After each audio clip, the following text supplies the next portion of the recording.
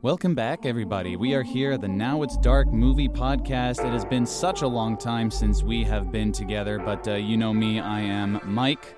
And this is Tim. You and I have been gone for quite a while, but there's been a lot that has been going on. So I just want to ask you, Tim, how have you been? I've been pretty good. It's been a busy couple of months. Mm-hmm. We've both been working on various projects. We did a short film together, which I'm editing now and will be released fairly soon. That's right. And as well, the Busan International Film Festival, the 23rd Busan International Film Festival, the biggest film festival in Asia, right in our back door. We were involved in that. I saw a ton of movies there. But before we get into that, how have you been? I've been good. I got married over the summer, and I went on a honeymoon, and we also moved house and everything. So I think there were a lot of contributing factors to why we've been gone for such a long time. Yeah, it's true. And I should mention as well, I've been in Canada for a while as well. My brother's wedding, visiting family, and there's been a lot of stuff going on. Yeah, that's right. But we are back here, and I think both of us are keen to be a little bit more consistent with this. And, you know, we say this quite a lot, that we're going to be more consistent. And maybe the way that the Now It's Dark movie podcast goes is that we just post when we feel like it.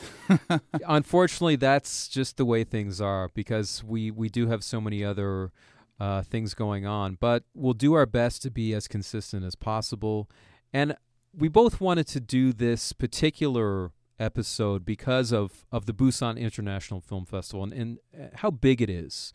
I mean, for Asia and you know, film lovers based in Asia, this is often your first chance to see some of these big movies from Europe, from Asia, from all around the world. And often these movies don't get wide releases. Right. Especially in Korea. Right. And if they do get a wide release, if they are in a foreign language, you don't get the English subtitles.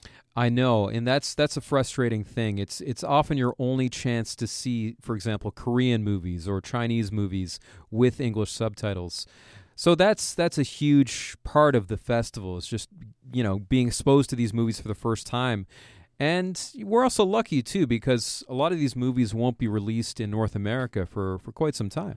And BIFF is such a phenomenal time for people who work in media. For instance, you know, I do work at the radio station in Busan. I had the opportunity to interview people like Justin Chang, critic for the Los Angeles Times, and I got to interview filmmaker Eric Koo, which was great. I had a chat with the director of the new Robert Pattinson movie Damsel, for instance. So BIFF is an exciting time because of work, but also because of the people who come to Busan. When also Jason Blum of Blumhouse Productions came, and we both saw him speak. I saw a Q&A. You saw a press conference that he did. It was really cool to hear him talk about his plans to kind of take over the horror world with these, you know, small budget films that do very well. Like Get Out is a perfect example. Halloween, which is out right now, which is doing extremely well at the North American box office. And yeah, as of this recording, it's about 2 weeks in for Halloween in the United States box office, and it is just making bank. Jason Blum makes it look so easy to just make a movie for $6 to $10 million, and then in 4 or 5 days, it's already raked in 80. It's officially the second, I think, Halloween film in terms of gross, and it may be soon the first. Yeah. And one key part of this is bringing in the original players, like especially John Carpenter to executive produce, and Jamie Lee Curtis to reprise her role as Laurie Strode. But we're here not just to talk about Halloween. There are so many good movies that played at BIFF this year, and we're going to kind of get into our top 5 from BIFF. Just so you know, we may be divulging some minor spoilers for some of these movies. These are movies from all around the world that you should kind of be in the lookout, I think, in the year to come when they come to your theater or when they become available in some form. And, you know, some of these movies that we're going to talk about, for instance, my number 5 movie premiered at Cannes. So I don't pretend to know your local cinema's schedule, for instance, or Right. when you're going to get this movie, or if you're going to get this movie at all. But some of these perhaps will be released in the future. Some of these may have already been released. And we should also mention, too, Amazon and Netflix continue to dominate. The streaming giants have really gotten involved more in producing original films and financing original films. I mean, at least one of the films on my list involved Netflix and or Amazon. Mm-hmm. So they're just becoming bigger players by the day here. They really are. They really are. So we didn't actually want to do this podcast on Halloween, but that was a Biff movie. We both saw it Right. at Biff. It's not in my top 5. It's not in mine either. Okay, all Yeah. right. But that doesn't mean we didn't enjoy it. It was a solid film. It was a solid film. But let's get started. How many movies did you actually watch at Biff this year? I believe I saw 22, Mm-hmm. which my ability to see films was slightly limited because I had a broken foot and Right, was so- hobbling around on crutches. You had a broken foot and you still saw 22 movies, and you call that limited ability. Well, I did get a great workout, hobbling around from one movie theater to the other and, catching subways and whatnot. I got a great upper body workout, I gotta say. Okay. I saw 16 movies, so quite a bit fewer than yours. But like I said, I was doing the interviews. Right. That was part of my thing. You got important work to do. Yeah, I had important stuff to do. That's right. That's Yeah. right. But yeah, so let's go. We both saw, 16 movies in 8 days is nothing to sniff at. No. And we've both got a top 5 list. I'm sure that we will overlap. Yeah, we'll have some crossover. We will because have some we've talked crossover. about some of the movies already, and I know how much you like some of the movies that I liked as well. That's right. But let's start off with number 5. I'll start off with my number 5. The House That Jack Built, the latest by Lars von Trier, starring Matt Dillon. I saw this movie at 4:30 in the morning on a Friday night, and I was very tired watching it. It's a very long movie, like 2.5 hours. But it's really stuck with me. The longer I've kind of let it sit, the more this movie has stuck with me. It's about a serial killer in the 70s, played by Matt Dillon, and it goes through various periods in his life. I think what makes this movie so interesting is Lars von Trier's unique ability to kind of combine, I guess, self-analysis with social analysis in a way that, the surface of the movie is just very compelling and almost kind of like pop art. His use, for example, of David Bowie's Fame has just come back to me again and again. I can't explain exactly why it's so compelling, but there is this kind of cool, immediate pop art quality to a lot of the stuff Lars von Trier has been doing in the past few years. I believe this movie is very much in the same vein as a lot of his recent work. It has these chapters, these various chapters. It has this kind of overarching commentary on society, on himself. There's this supernatural element with Bruno Ganz, the German actor, playing Virgil, and him and Matt Dillon kind of visiting the underworld. There's all this stuff that Lars von Trier has done before, but there's this incredibly graphic and grotesque horror involved. I mean, some of the most disturbing images I've seen in a long time. We're talking about violence against children, violence against women, in ways that are extremely uncomfortable to watch. But I believe the movie is ultimately commenting on how violence, media, and sort of, I guess, this desire for fame, for recognition, this extreme obsession with the self, have all become part of our world today, and also Lars von Trier's world, because he's ultimately criticizing himself. His portrayal of violence in his films, his treatment of women in films, and so on. And that's very explicit in this film. Do you think he's doing it sort of as a regret? Is he expressing his regret of the way that he has treated people like women in his movies? Yes and no. I think he's, in a way, it's a bit of a cop-out because he is critiquing himself, but he's also showing it again. He's also portraying violence again. He's doing everything he's criticized himself for again in this movie. So, yes and no. I think that particular part of the film is not the strongest part, and that's not the reason I selected it. I think it's more just the imagery.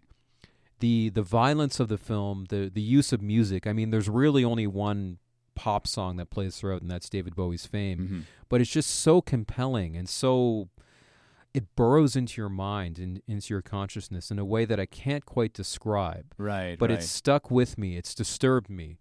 And I've been curious to revisit the film and will do it when it is eventually released in wide release. Now, you said you saw this movie at 4:30 in the morning, and for those who don't live in Busan, that's because the Busan International Film Festival has something called Midnight Passion, Right. which is a triple feature that starts at midnight. Right. So this was movie number 3, right? Yes, and that was a bit of a questionable move on the programmer's part to put a 2.5-hour plus movie at the end of a 3-movie billing. Yeah.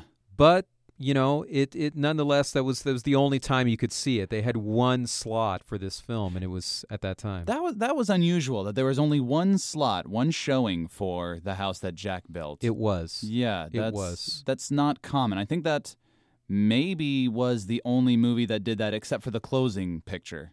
Master Right. Z only got one showing. Right. And it's also another reason why I want to revisit the film is because I was a little bit zonked out at that point. Right.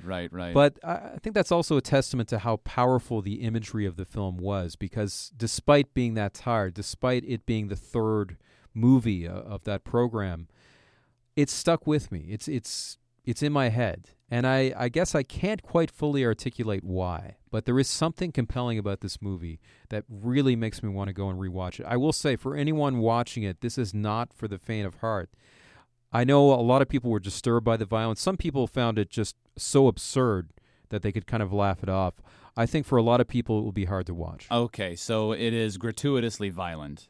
There's some extremely disturbing imagery. Okay. All right. So that is The House That Jack Built, and that is your number 5 movie from the film festival. Yeah, so what's your number 5? Mine was The Wild Pear Tree. It's a 3-hour-long Turkish drama. It was directed by Nuri Bilge Ceylan, if I'm getting that Turkish name correct.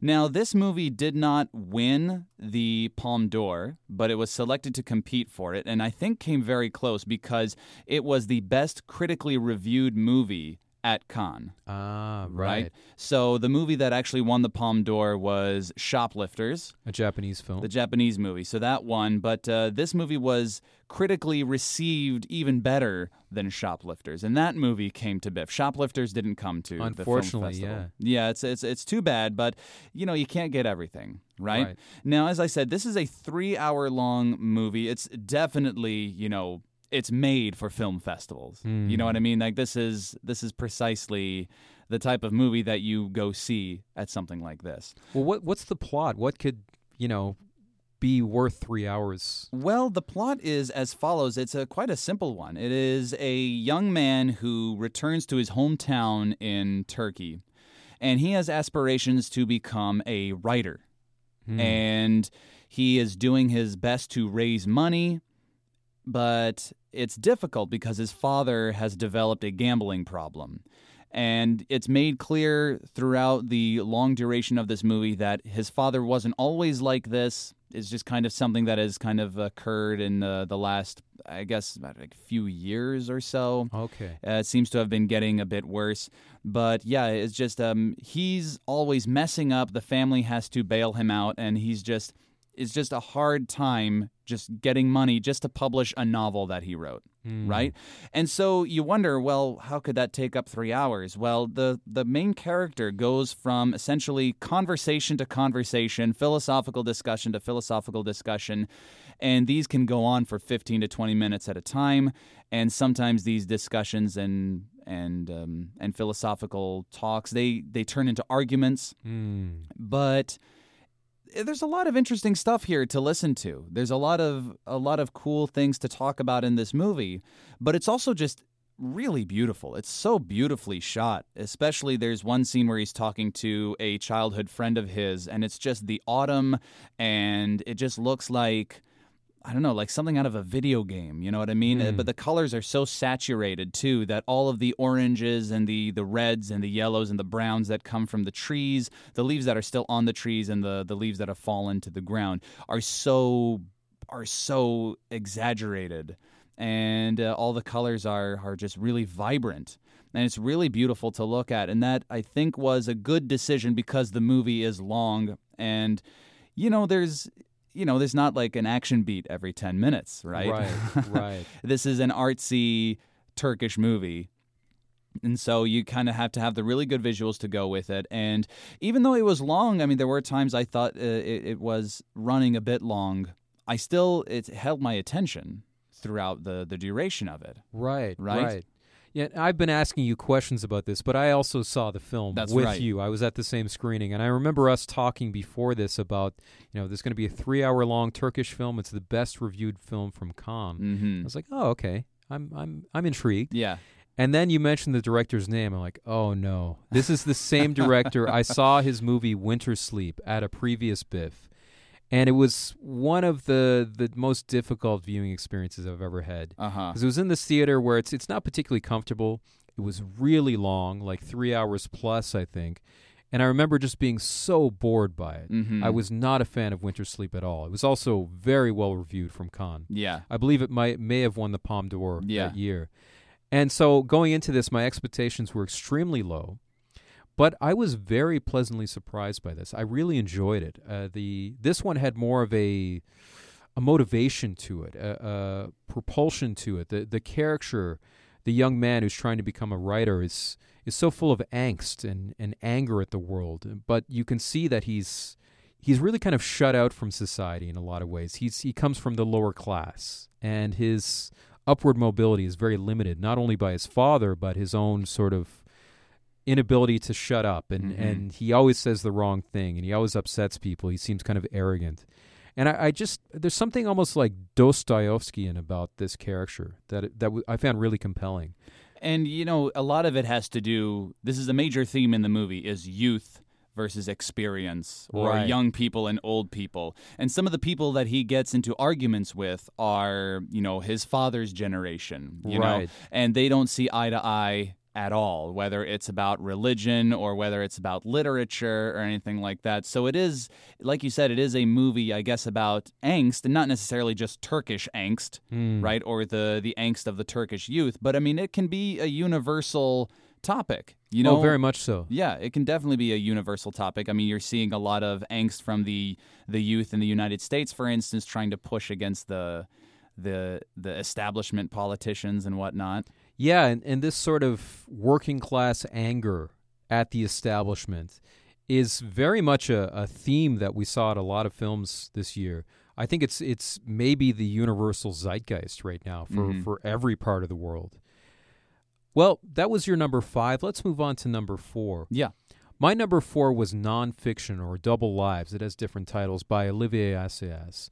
I've been a consistent fan of Assayas's work at BIFF, and I've seen a number of his films at BIFF. I remember his film Cloud of Sault-Marie with Juliette Binoche, fantastic film. His film Personal Shopper with Kristen Stewart, I was a big fan of. Something in the Air, kind of about the 1968 May protests in France and the youth culture around that time. This film was a lighter film. He often deals with social topics, like he did a TV series called Carlos about Carlos the Jackal, the terrorist. This film is kind of it's a hard subject but a light take on it. It's about the publishing industry and about how it's kind of being threatened by, digital media, ebooks and blogs and all this sort of online stuff that's making people not buy physical books and physical media. And on the one hand, you have this head of a publishing company who's trying to navigate this difficult stuff and stay atop of the trends. But then you also have like a writer himself who's just trying to write books and get published and survive. You have the woman that this publishing guy is having an affair with, and she's very much involved in the digital world. She's a consultant and trying to shepherd them into this new digital age. And I think the movie does this great balancing act between, making these really witty, wry comments on this sort of evolution, this change from, the physical to the digital, but also finding this very human core at the center of it all. it's a joy to watch because it never gets bogged down in darkness or depression or foreboding about, what's going to happen to the future. It always keeps this human touch, this light comedic touch. Olivier Assayas is just one of the best writers going. The more I see his work, the more I'm just reminded of how gifted a writer he is. Because he can take any sort of topic and find this interesting blend of genres, this tonal perfection, where he's able to really, make a strong statement on it. Also, I think just his dialogue, his witty back and forth between the characters is just so well done. Any movie by him is going to be good. I just know that by this point. He's one of the best directors going today. Right. So you're a big fan of Assayas because he also did Personal Shopper from a year or two ago, right? Yeah, 2016. Mm-hmm. And I was a big fan of that movie as well as I can't really name a bad movie by him today. He's just such a consistently good writer-director and maybe one of the best writer-directors at work today. All right, so that was the movie Nonfiction. You said it has 2 titles?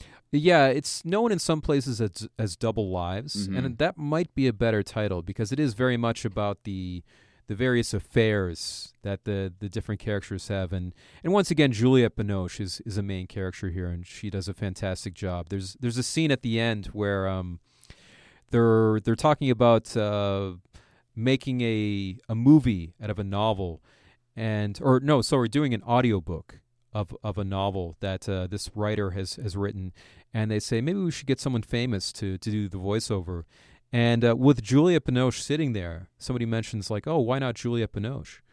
And she kind of says like, maybe she's not that good. Oh, that's pretty good. I like it when movies do little things like that. Yeah. This is something that I realized during BIFF is that sometimes you don't really know what title you should call a movie. For instance, I saw this is not my number 4 by any means, but I saw a Danish movie. I think you were at the same screening, actually, called The Purity of Vengeance, but the Danish title is Journal 64. Yes. And so I've been kind of thinking, the English title, I mean, they're both kind of English titles. Journal 64, it's fine, and then like The Purity of Vengeance. So you're kind of at a crossroads, like, what do I actually call this movie? Right. I personally thought The Purity of Vengeance was probably a better title because Journal, what is it? 64. Yeah, it has no meaning if you don't see the movie. Yeah, I suppose.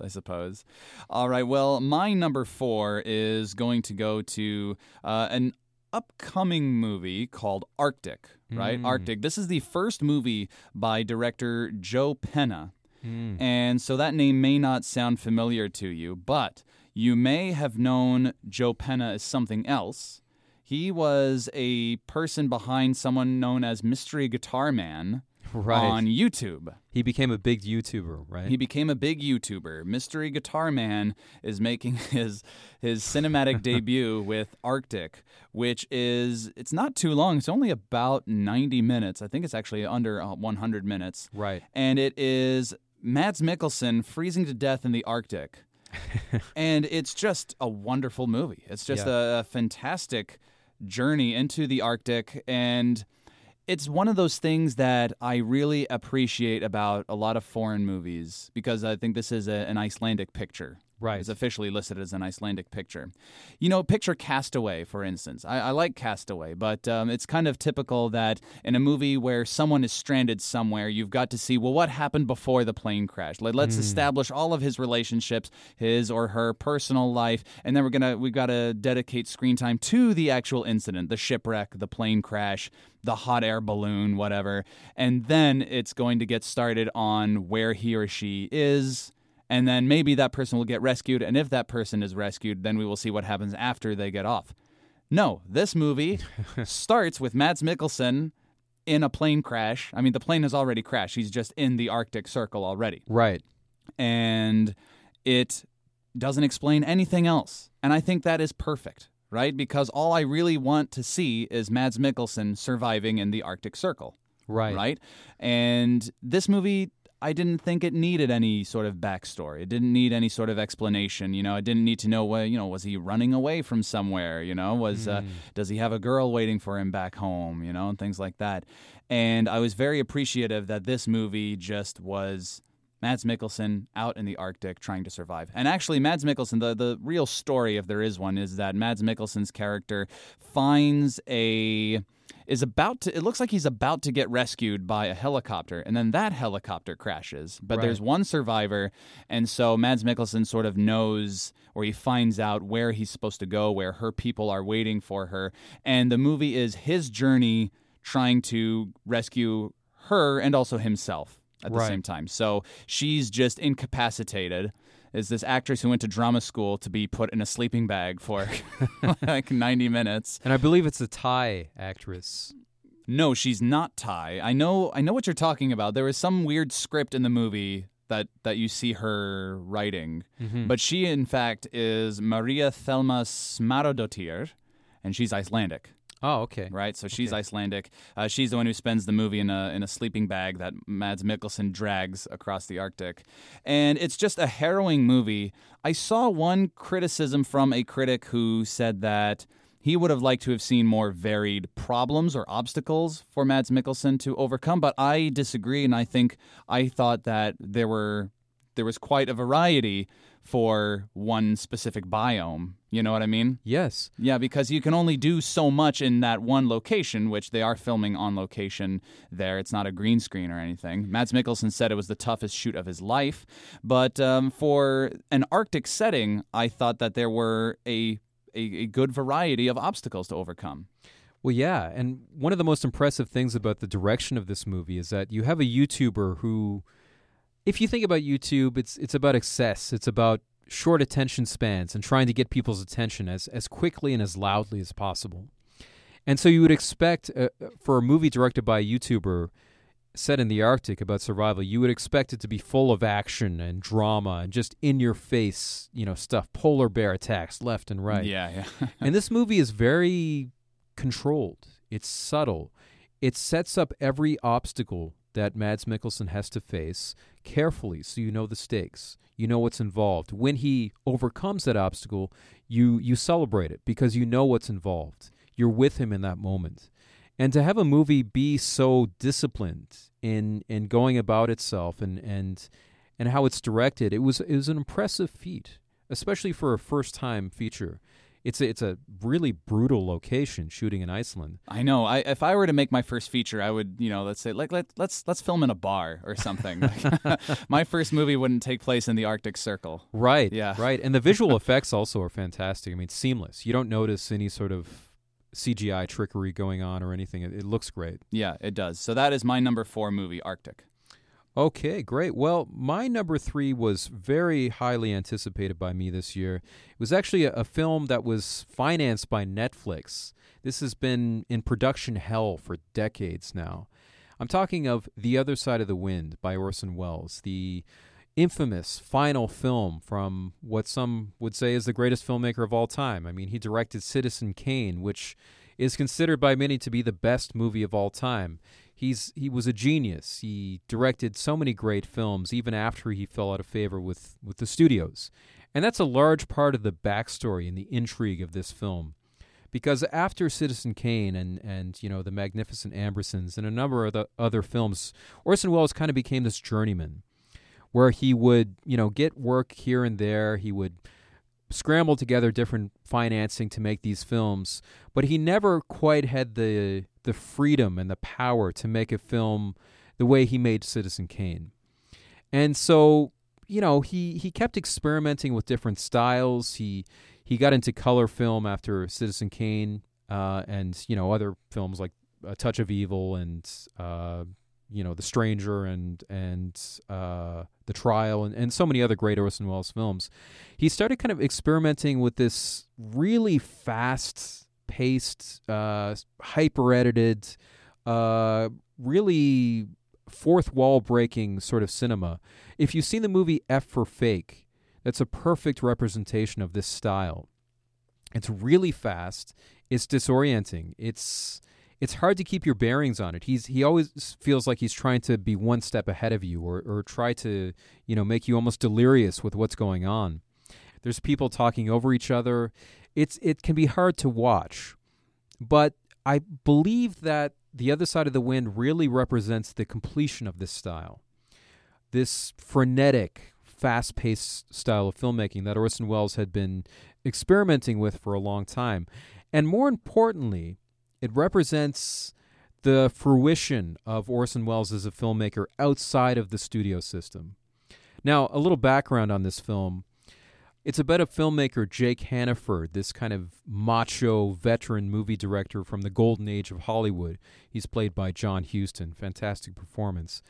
And he's trying to make this comeback in the era of New Hollywood. I mean, this is the 1970s. This is the era of like Easy Rider and Antonioni and all these kind of sexy new Hollywood films.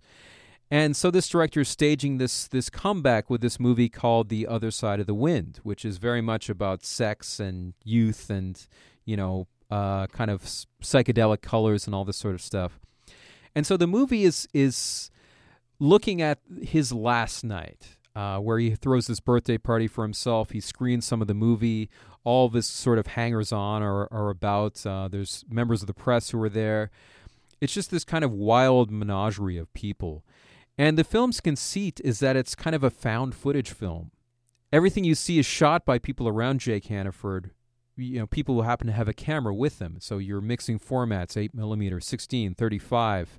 Everything is kind of thrown together, color in black and white. It's got this very grainy quality for the most part. And then when you actually see footage from The Other Side of the Wind, it's got this beautiful, clear, crisp 35mm.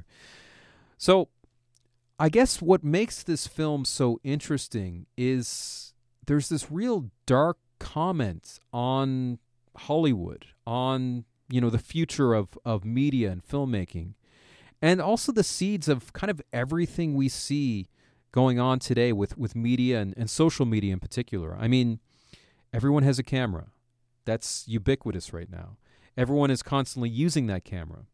That's also kind of a ubiquitous reality we deal with. The DIY aesthetic of the film is very much kind of looking towards the future of digital media and DSLR cameras where anyone can make a movie. As well, I think this sort of battle between the establishment, which is represented by all these old people from the studio era and Jake Hannaford himself, as well as this kind of rebellious youth culture, represented by Peter Bogdanovich, who is prominent in the film, but also, in cameo roles, people like Dennis Hopper and others. So there's this real battle between the establishment and the young. And I think this film kind of gets right in the middle of that. It's not taking either side of it. It's kind of located in this dark center of it all where the establishment is shown to be kind of very much sexist, racist. There's a real ugliness to them, which is not only, what they say, but also how they're shown. So much of this movie is just these tight close-ups of people who are not looking particularly good. I mean, John Huston looks like hell in this. He looks just really old, tired, and haggard. Yeah, it's definitely kind of late career John Huston, isn't it? Yeah.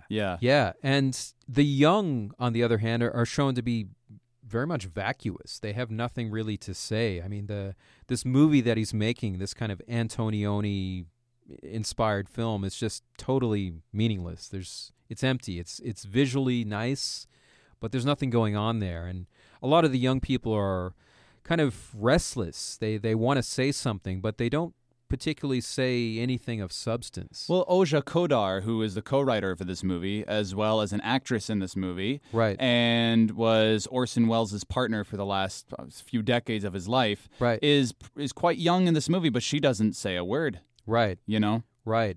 And I guess, there's this real existential comment, I think, on how, at the end of it all there's going to be is this movie screen playing to an empty audience, which is the final image of the film.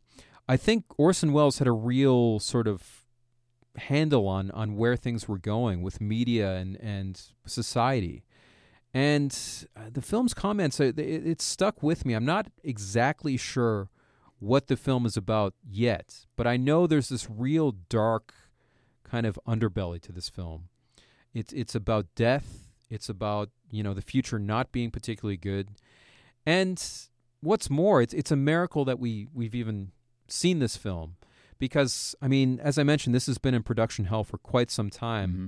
For decades, people involved in the film have tried to, get the financing together to finish it because, the story goes, it was shot from about 1970 to 1975, off and on, as Orson Welles often worked. And the money dried up. He brought in different sources of financing. Even the brother of the Shah of Iran was involved at one point. And he edited about 40 minutes of it, I believe, to try to raise more money before he passed away in 1985. So, there have been various attempts to kind of get the money to finish it, but also get the rights to the film, which kind of were split between Orson Welles' partner and his daughter, Beatrice Wells. And finally, through the heroic efforts of a number of people, but also Netflix, which is perfect because, they are the disruptive force of the movie industry today. It's so perfect that, Orson Welles, who was this disruptive force in his day, has to be kind of helped, or his vision is completed by this other disruptive force. This movie will be streaming on Netflix soon, early November. Definitely check it out. Be prepared not to love it. Mm-hmm. Be prepared to be really confused about what's going on.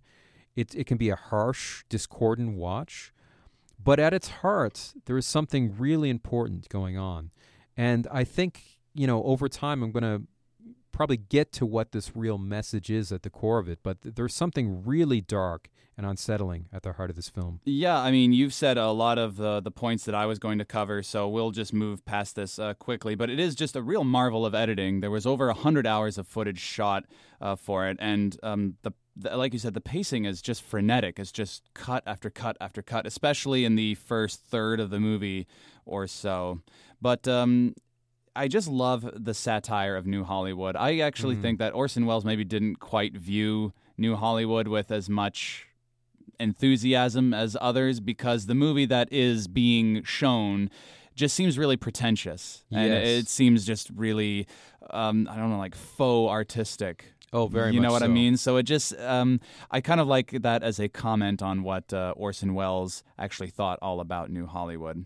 So that was actually my number 2 movie, The Other Side of the Wind. So that covers my number 2. So I'll reveal my number 3 movie is the new Lee Chang-dong movie, Burning. This was, you know me. I really love the dark Korean dramas, right? So I'm a big fan of Old Boy and Agashi, especially Park Chan-wook. One of my favorite movies from last year's Biff was one of the new Korean movies coming out called Taklamakan, which was a dark, gritty Korean murder story. And this follows in that same vein, all right? So we've got Burning, and the plot of the movie is that you've got this kind of really soft-spoken... I thought he was just a spineless protagonist, right? He just doesn't really know how to stand up for himself or anything like that. So there's this character who meets a childhood friend, and she is just kind of the manic pixie dream girl trope right there.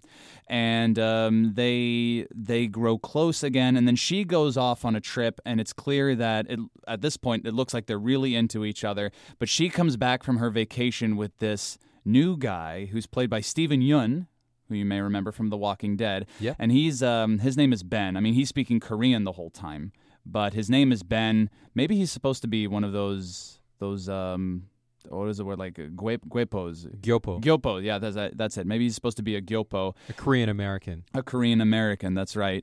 But something's just kind of off about him. He seems really creepy.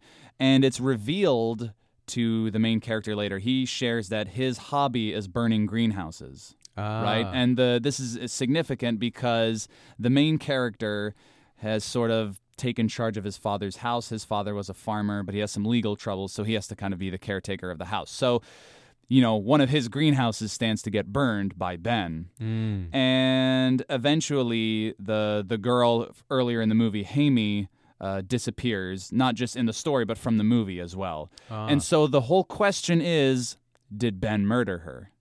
And that's kind of the last half especially is, did Ben murder her?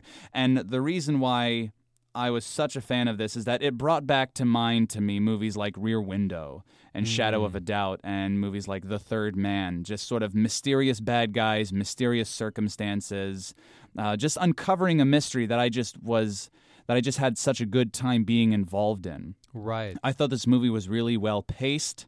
and the characters were intriguing. Steven Yeun, it was so good to see him do something other than, The Walking Dead, for instance, and to see him actually whip out his Korean was pretty cool too. Yeah. And yeah, Burning was one of my favorite movies that I saw at BIFF this year, specifically for the atmosphere, the pacing, the story, the performances were excellent, and yeah, one that I'm not likely to forget for a long time.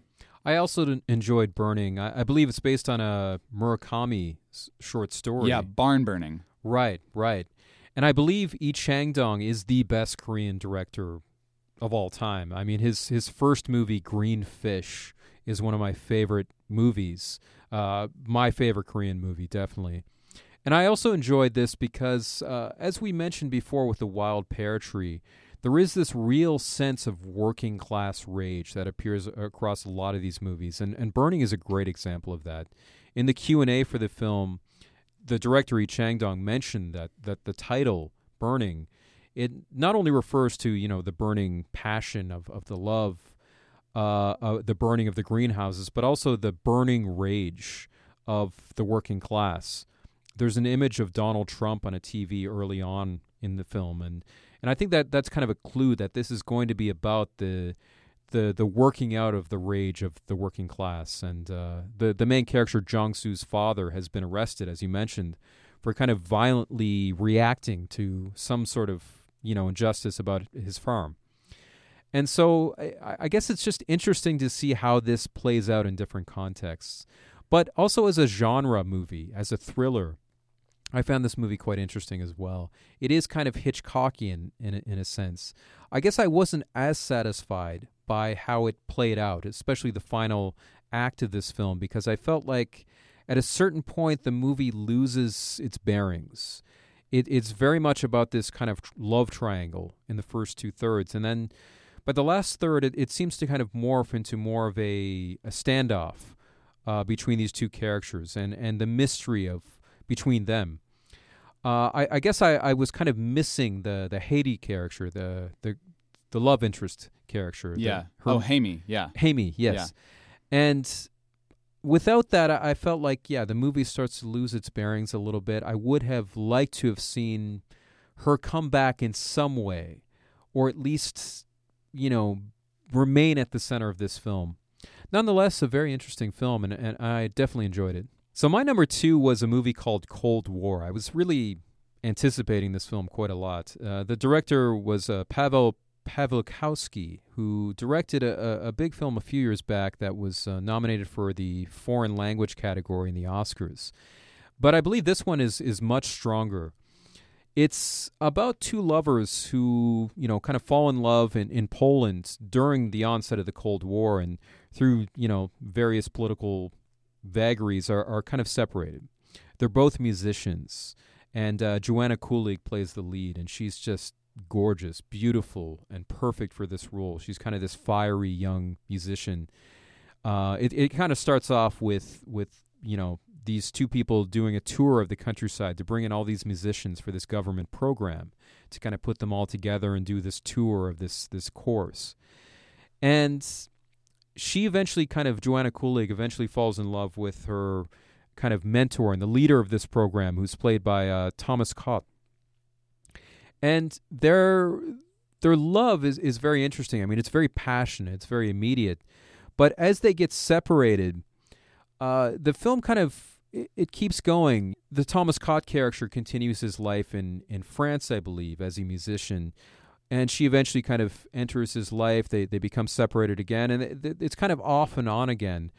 And while this is going on, there's this incredibly, brilliant score that's going on, a very jazzy score often. And the score itself is incredibly evocative. It starts out with more of a traditional chorus songs and peasant songs, but eventually morphs into kind of a jazzier, more contemporary score. And this kind of mirrors the atmosphere of the film. It's a film that takes its time, that kind of really soaks in the atmosphere. The cinematography is absolutely gorgeous, black and white. I mean, you could just take any still from this and frame it. It looks beautiful. And yeah, I guess just the luxuriating in the atmosphere is just so enjoyable to see. but also the dynamic between the two main characters, the love between them. It's both kind of quiet and contemplative, but also just like seething with passion. I enjoyed it because it wasn't over dramatic, it wasn't melodramatic, it wasn't in your face, but it was still very compelling. It's a movie I really want to see again, just because not only the atmosphere, but this kind of. I guess I'm still trying to understand exactly what the message of the film is. I would say, off the top of my head, because so many films kind of looked at the political situation of the day, the rage of the working class against the establishment. I think this film kind of takes a remove from that, because, politics is very much at the heart of this film. Cold War, the conflict, the fact that people are separated by borders and because they're not playing along with the Polish government's program, they get separated.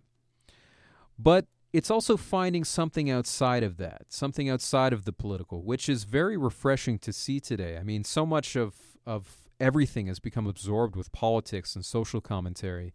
It's nice to see a movie that really kind of tries to escape that, to find an outside to that, and to kind of really focus on what you have to endure if you really love someone.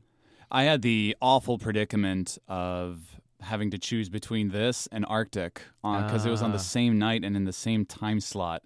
Right. And because my wife also really wanted to see Arctic, and I wanted to see Arctic as well, but I also really wanted to see Cold War. I ultimately chose Arctic, so I unfortunately missed Cold War. That's one of my, if I have any regrets from Biff, it's not necessarily choosing Arctic over Cold War, but just not being able to see Cold War at all, just because the other times that it was screening just didn't mesh with other things that I was doing, Well, definitely check it out. It's fantastic, and I'm absolutely in love with Joanna Kulig now.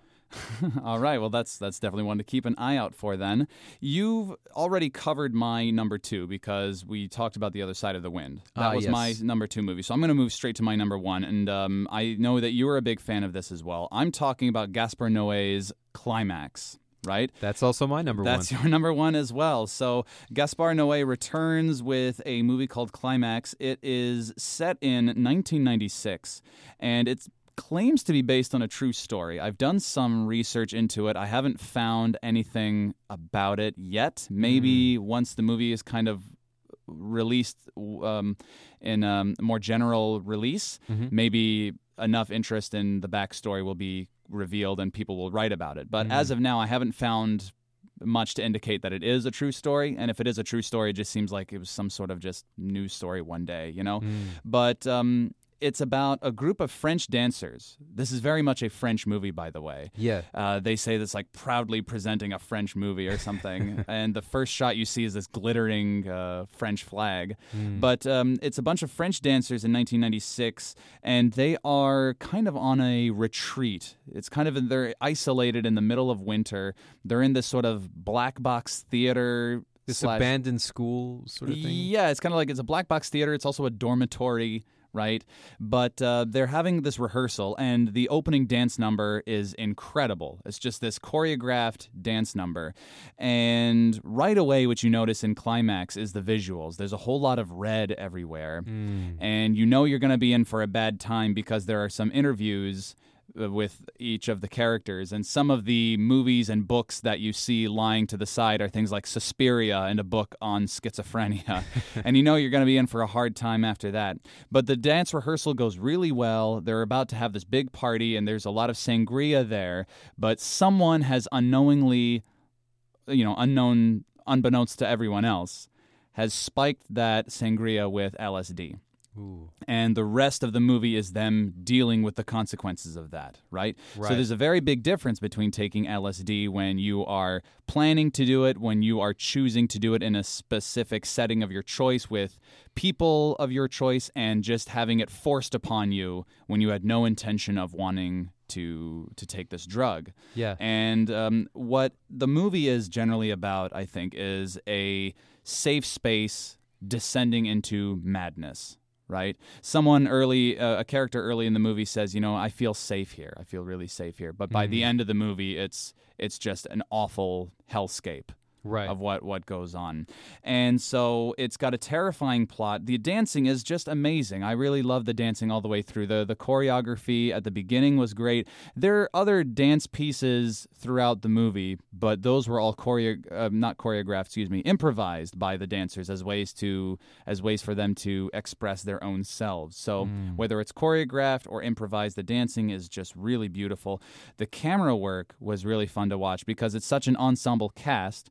The camera will focus on one character for a while, and for the next 2 minutes, this is who the movie is about. Then that character will walk off screen. The camera will kind of move over to someone else, and for the next 5 minutes, we're going to check in on what this character is doing. And now she's the main character, or he's the main character. Incredible long takes as well. Yes, some really long takes, right? So everything is going through in quite long takes, but a lot of the sort of segments that go on, like I said, you've got the interview segment at the beginning, then you've got the opening choreographed dance number, then you've got conversations with each character, or two pairs of characters each, and each one will go on for quite a while. Right. They're kind of like chapters in a book. If Climax were a book, they would be defined as chapters, I suppose.